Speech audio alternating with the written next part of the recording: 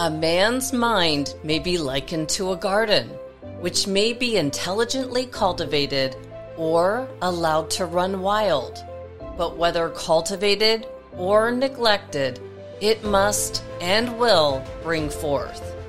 If no useful seeds are put into it, then an abundance of useless weed seeds will fall therein, and will continue to produce their kind.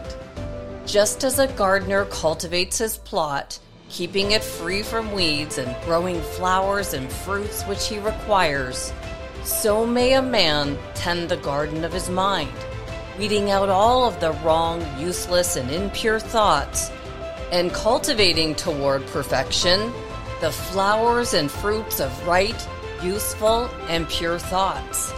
By pursuing this process, a man sooner or later discovers that he is the master gardener of his soul, the director of his life. And that's from James Allen, As a Man Thinketh, from 1902. Which brings us to Chapter 4 of Wallace D. Wattles, The Science of Getting Rich, published in 1910. He said, "Thought is the only power which can produce tangible riches from the formless substance. The stuff from which all things are made is a substance which thinks, and a thought of form in this substance produces the form. Original substance moves according to its thoughts. Every form and process you see in nature is the visible expression of a thought in original substance. As the formless stuff thinks of a form, it takes that form. As it thinks of a motion, it makes that motion. This is the way all things were created." From Wallace D. Wattles. And then Mahatma Ghandi, an Indian lawyer who inspired movements of civil rights and freedom across the world, said, "A man is but the product of his thoughts. What he thinks, he becomes." Bringing us to part 2 of our deep dive into Wallace D. Wattles, The Science of Getting Rich. Welcome back to Season 10 of the Neuroscience Meets Social and Emotional Learning podcast, where we connect the science-based evidence behind social and emotional learning that's finally being taught in our schools today, and emotional intelligence training used in our modern workplaces for improved well-being, achievement, productivity, and results, using what I saw as the missing link, the application of practical neuroscience. I'm Andrea Samadi, an author and an educator with a passion for learning, and launched this podcast 5 years ago with the goal of bringing all the leading experts together in one place to uncover the most current research that would bring back how the brain learns best by taking us all to new and often unimaginable heights. On today's episode number 315, we launch into a deep dive of Wallace D. Wattles' The Science of Getting Rich, starting with chapters 4, 14, and 7. And if you look at the image in the show notes, you'll see a tabbed and very well-read Science of Getting Rich book. This was the book I sent to Paranormal Researcher Ryan O'Neill from Scotland, UK, over 10 years ago, instructing him to read this book, starting with chapters 4, 14, and 7 for 90 days. He sent me this image of his book all these years later, well read and marked up, and his results that we cover on our interview with Ryan on episode 203 are a byproduct of him doing things in this certain way, beginning with reading chapter 4, the first principle in the science of getting rich that we're going to cover today. Next, we'll move on to chapter 14 on the impression of increase. That's by far my favorite chapter in this book. I love watching this principle in action in others, and then learning to practice this myself has been something that I think has given me some depth with my character over the years. We'll move back to chapter 7 on gratitude that ties all these chapters together before reviewing the other chapters of this book and coming up with some action steps for implementing these timeless principles in our own lives. If you want a guide, I'll link a YouTube audio version of these special chapters, 4, 14, and 7, in the show notes for you. And if you look in the comments section, someone knew the power of these chapters in this order, revealing their awareness when they wrote, "Thanks for the combination to the safe."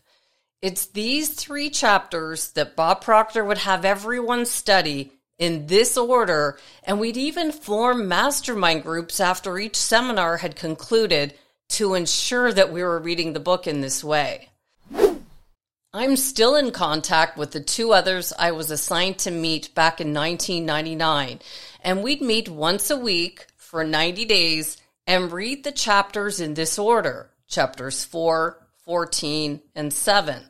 And this practice bound us together for life. Whoever commented that this was the combination to the safe got it right. With deep understanding, we read these chapters word for word together once a week for 90 days, and then discussed how we were implementing the ideas into our life or not. And I remember I was in my late 20s, and I would read this book before the sun had come up with the others in my group, and we were reading over the telephone. And this practice didn't just set me up for that year, but it set me up to think and act in this certain way for the rest of my life. Now, when I cover a book on this podcast, taking a deep dive like this, I'm doing so because I've watched the contents of the book that we're covering change my own results and hundreds of others around me over the years. And if you look at the table of contents first, there are 17 simple and short chapters in this book that are all about breaking through the mental barriers of success, and that moving from the competitive mind to the creative mind is integral to our success. So how do we do this? Well, we spent the whole introduction, part 1, explaining that we must first learn the principles for ourselves, and then we can extend our hand out to help others. This is the whole idea of this book. It's a simple formula for success that begins when we think and act in this certain way. What is this certain way? This is what we'll be diving into with our study of each chapter. Starting with chapter 4, the first principle in the science of getting rich. Remember, this book is all about the syllabus and how important our thinking is, because there's this thinking stuff from which all things are made that's everywhere, and a thought in this substance produces the thing that is imaged by the thought. So this chapter is all about the importance of how we think. If we're going to think and act in a certain way, at the most fundamental level, it matters how and what we think about.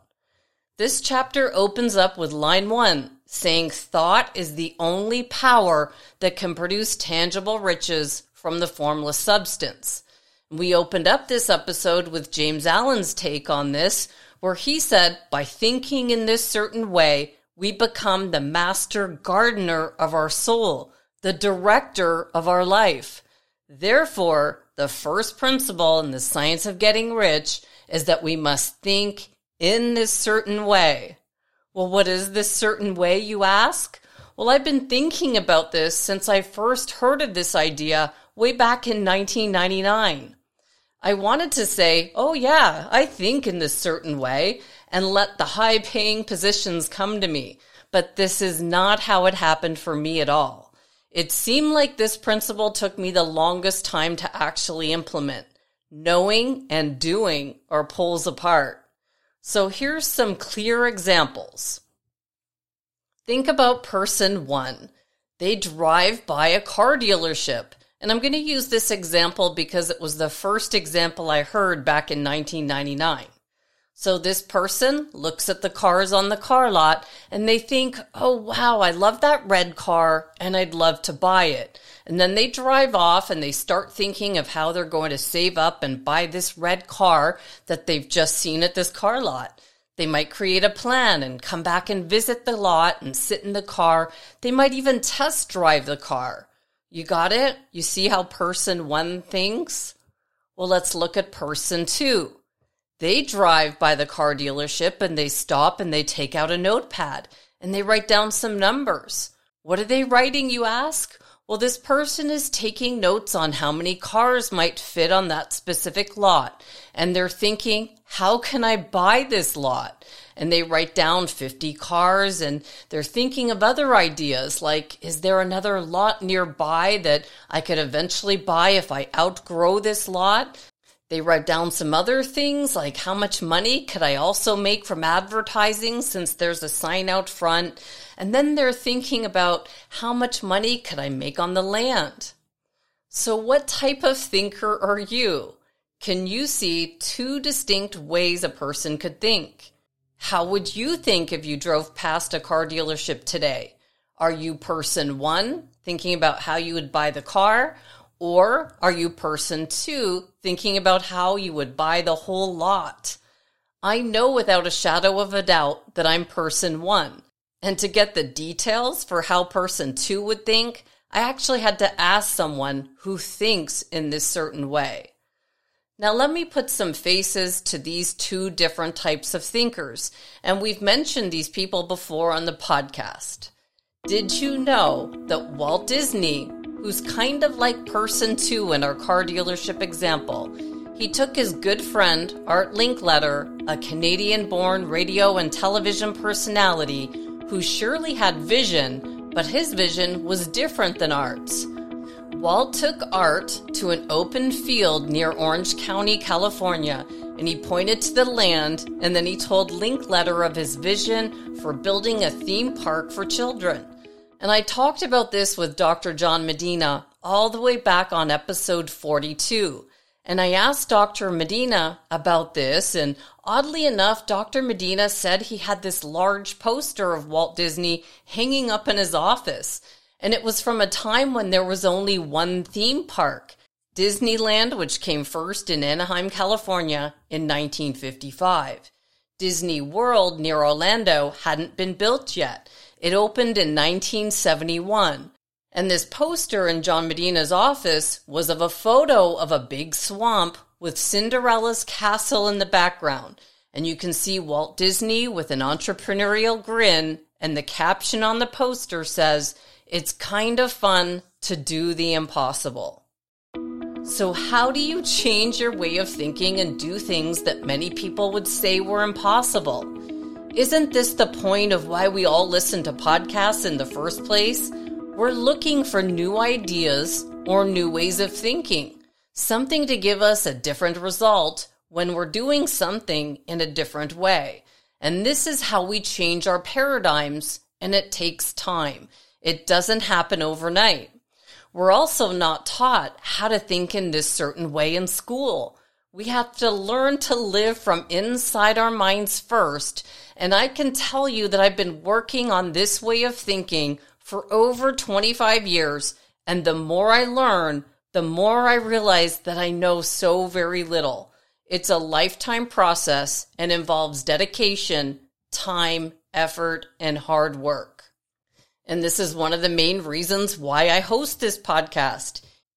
Each week, as I release something that you, the listener, downloads wherever you are in the world, it also helps me and those close to me, since I'm getting a refresher as I'm writing each episode and thinking of ways we can all put what we're learning here into practice.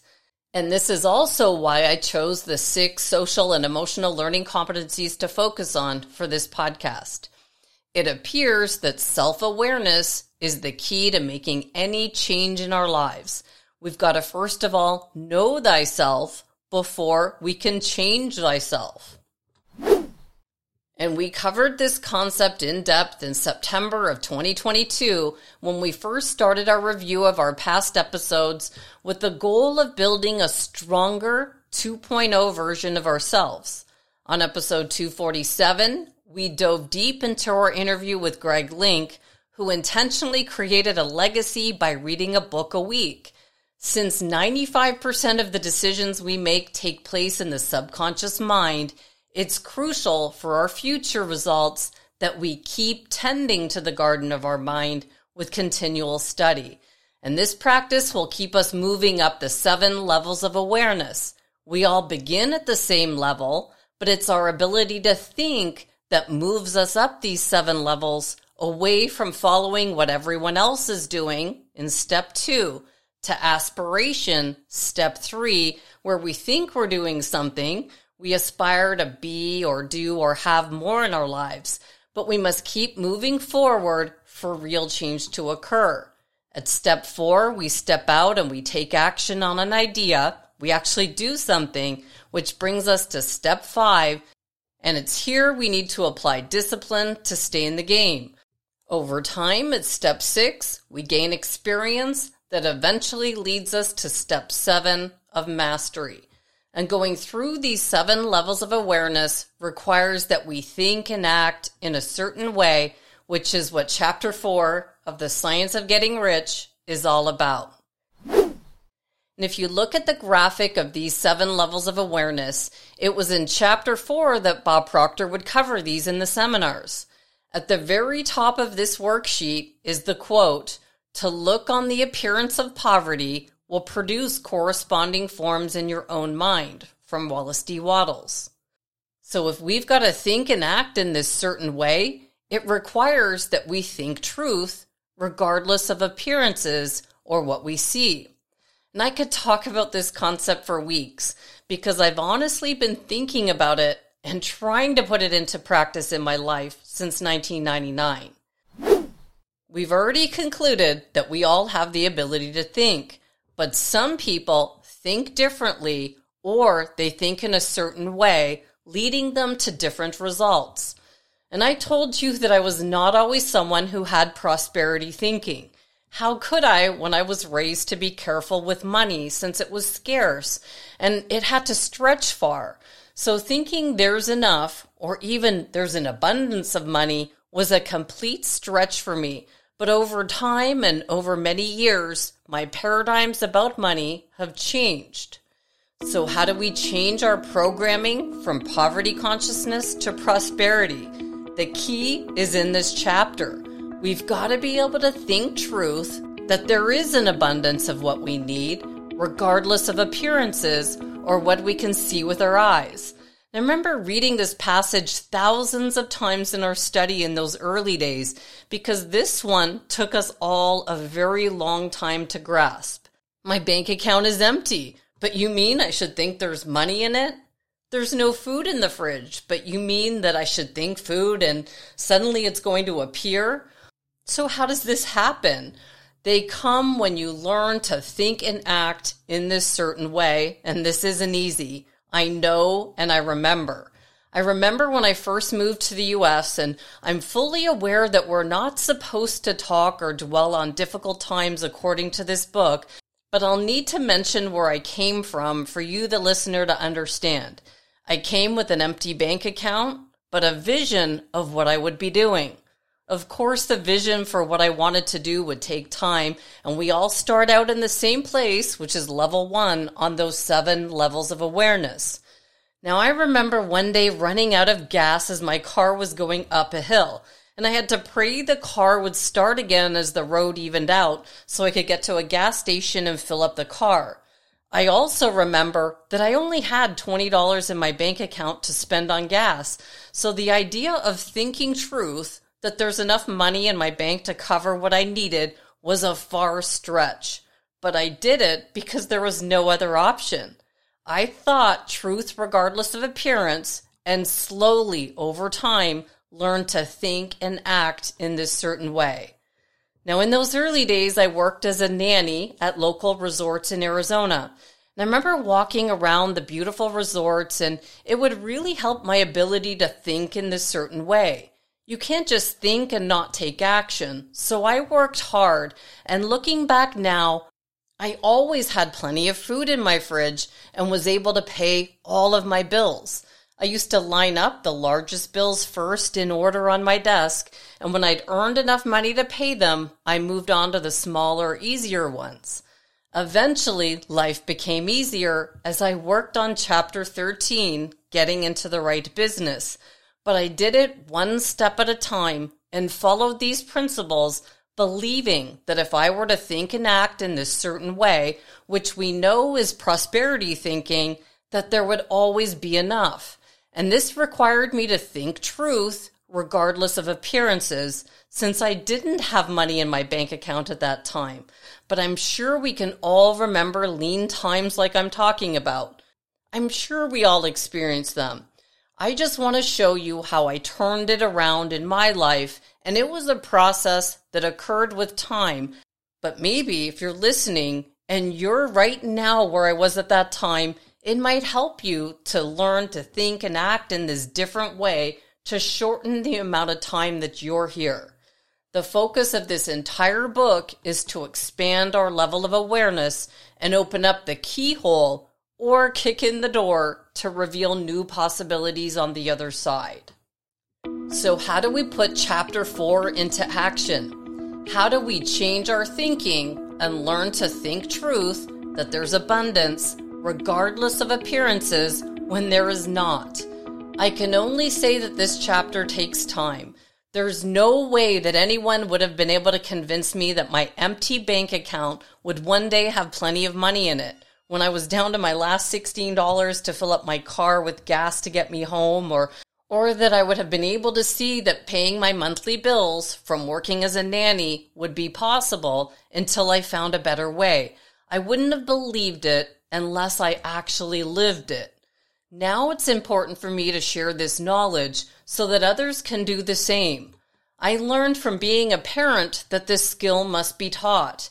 And there is a fine line here, as we don't want to raise our children to be pretentious or immodest or assuming in life. We want our children to be outward focused, humble, modest, and polite.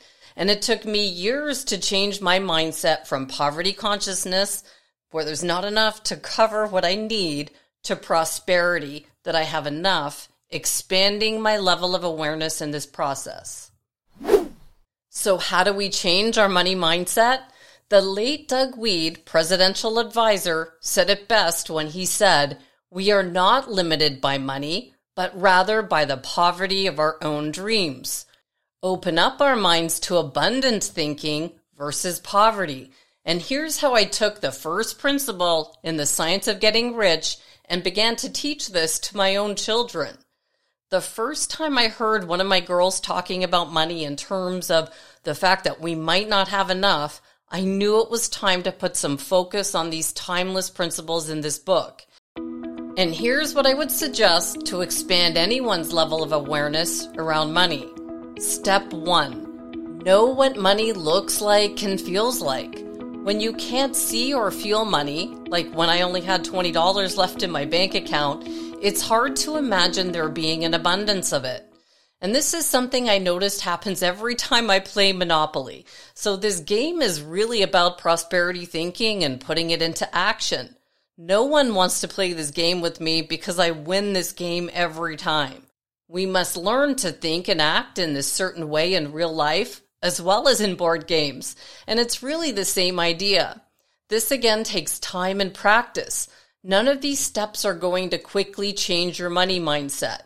So play Monopoly like you would play your life and watch what happens. You'll have more money than you know what to do with, and then you can share the wealth with others. In the beginning of this game, we all start out with the same amount of money, but the decisions we make throughout the game will determine who is able to earn more and eventually win the game as they create an abundance. At the beginning of a Monopoly game, I've trained myself to think truth regardless of appearances. I can see a vision of all the property I'm going to buy. Park Place and Boardwalk will win the game for you by earning you the rent from everyone who lands on the spaces that you'll buy and own. And this concept became much more interesting when money became available in cryptocurrency, showing us that money can exist outside of physical bills or coins. We can now pay for things electronically, quickly sending money to people and vendors like Zelle or PayPal. What we think of money in 2023 is much different than 50 years ago, but the concept is the same. It's an exchange for service rendered. And once you know what it looks like, whether it's physical bills or it's a number in an account, It's much easier to be able to see it in your possession. Step 2, know how to earn money. And I love the quote, "Never stand begging for that which you have the power to earn," by Miguel de Cervantes. When times were difficult in my 20s, I figured out how to earn the money I needed to live the life I wanted, from cleaning houses and working as a nanny.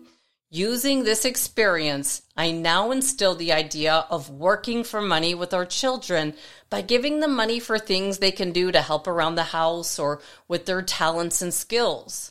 If they can help me to solve a computer issue or something technology-based where their level of thinking far surpasses mine, I'll pay them for their knowledge. This teaches our next generation that when you take the time to study and learn something new, you can earn money for that knowledge. This job in the real world is called being a consultant, and you can earn money in addition to whatever job you choose to spend your days doing. This is where the concept of earning income from multiple sources comes in, and we'll cover this more in depth in Chapter 6, How Riches Come to You. And the concept that money actually circulates helps anyone to see how they can work for it and rightfully have it in exchange for a service that they provide. Step 3 is know how to think truth regardless of appearances. Remember that every man or woman has the natural and inherent power to think what he or she wants to think, but it requires far more effort to do so than it does to think thoughts which are suggested by appearances. Now, I don't know when this principle switched in my head and I began to actually live it, but I do remember it being laborious, and it required the expenditure of more power than any other work that I've ever had to perform. To think according to appearances is easy. My bank account has $20 left. My fridge is empty, or I have no sales in my pipeline. It's easy to look at these things and think this is how it's going to be. Or we can implement this first timeless principle and create something else, first of all on the screen of our mind, and then second with the action that we'll take. So stop for a minute and just look around you. The clothes you're wearing were created in someone's mind first before they created the pattern and manufactured them. The car you're driving came first into the mind of Henry Ford or Elon Musk if you're driving a Tesla. Once you've learned to do this, you can relate to Walt Disney's entrepreneurial grin as you begin to turn the impossible into reality.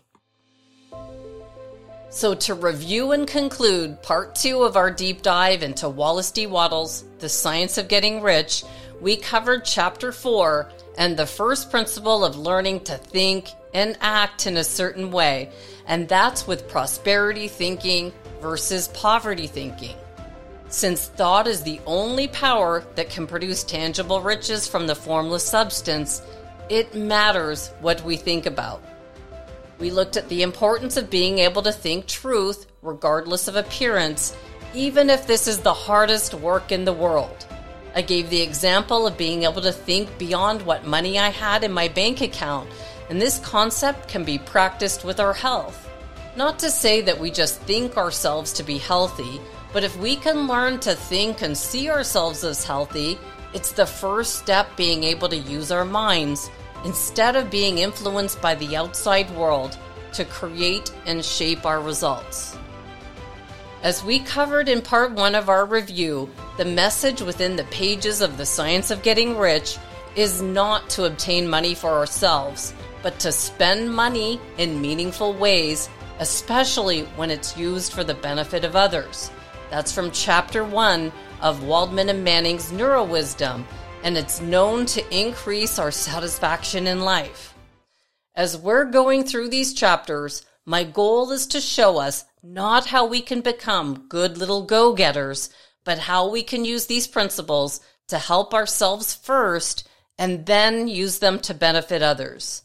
This is the true meaning behind the science of getting rich.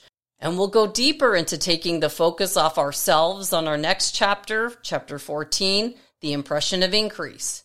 Until then, I hope you review how to change your money mindset to improve your thinking first and then help others that you interact with. Just to review the 3 steps, step 1, know what money looks and feels like. And it's a completely different world in 2023 now that we've got Bitcoin and cryptocurrency. But for this step, I like to grab a stack of bills, whether they're real or fake, and just know what they feel like to hold what would be considered to you as a lot of money. The more I've practiced this concept, the easier it is for me to expand my thinking of what a lot of money is to me. In my late 20s, when I was running out of gas, $20 was a lot of money. With experience, my number has changed, but this is the key, to always be opening up the doorway and expanding where our current level of thinking sits. Whatever you think is a lot of money, see how it feels to put that amount in your wallet. Carry it around for a while. Before you know it, your amount will change, and you'll have expanded your level of thinking around money. Now, I saw an incredible example of this on Instagram with Grant Cardone, who was teaching his children this concept with a game where he blindfolded his kids and they were fishing for $100 bills in a money mindset game.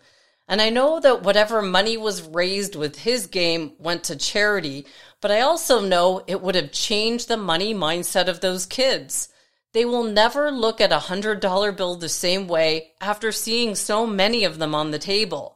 There was plenty of them, and enough for them to gather them up and learn how to give back to others. Step 2 is to know how to earn money, and we'll cover this one more in depth throughout the study of this book, but once we can see that money is an exchange for services rendered, we can open up to what services we can provide to help other people that they would pay for. And I first remember paying a young high school kid who was 17 at the time how to code my first website. It was faster for me to work with him after school than it would have been for me to learn how to do this on my own. And this young man earned plenty of money with his knowledge and talents. He'd mastered how to earn money. Step 3 is know how to think truth regardless of appearances. And this was the hardest part of implementing this chapter, especially if you're where I was when I ran out of gas in my car.